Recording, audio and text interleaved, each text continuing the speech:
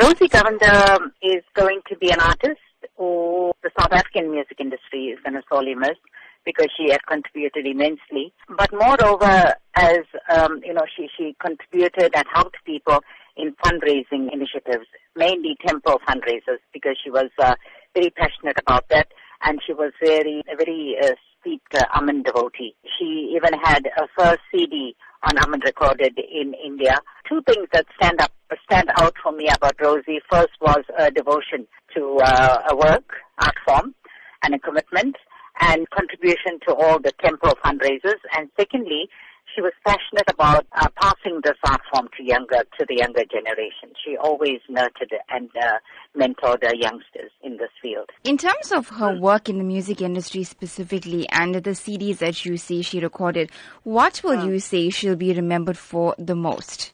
She was a self-taught musician. She didn't know any theory about music, but yet most of her original work, she wrote her own lyrics and composed her own music.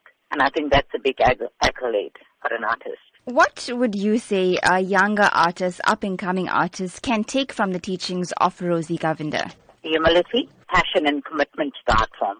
To see it as a divine art form. She also came from the magazine Barracks, and that was the area that abounded with the arts and culture, and she was a product of that community. We also grew up in the same neighborhood in Chatsworth, and she had started off at the age of 12 singing. She sang for groups like she sang with the Lakshmi Stars, she sang for Prema Entertainers, National Entertainers, and Padma Entertainers. She also accompanied a lot of our current days, like our very own Segra Naidu, Richard Naicker, Ashley Christian, very versatile someone.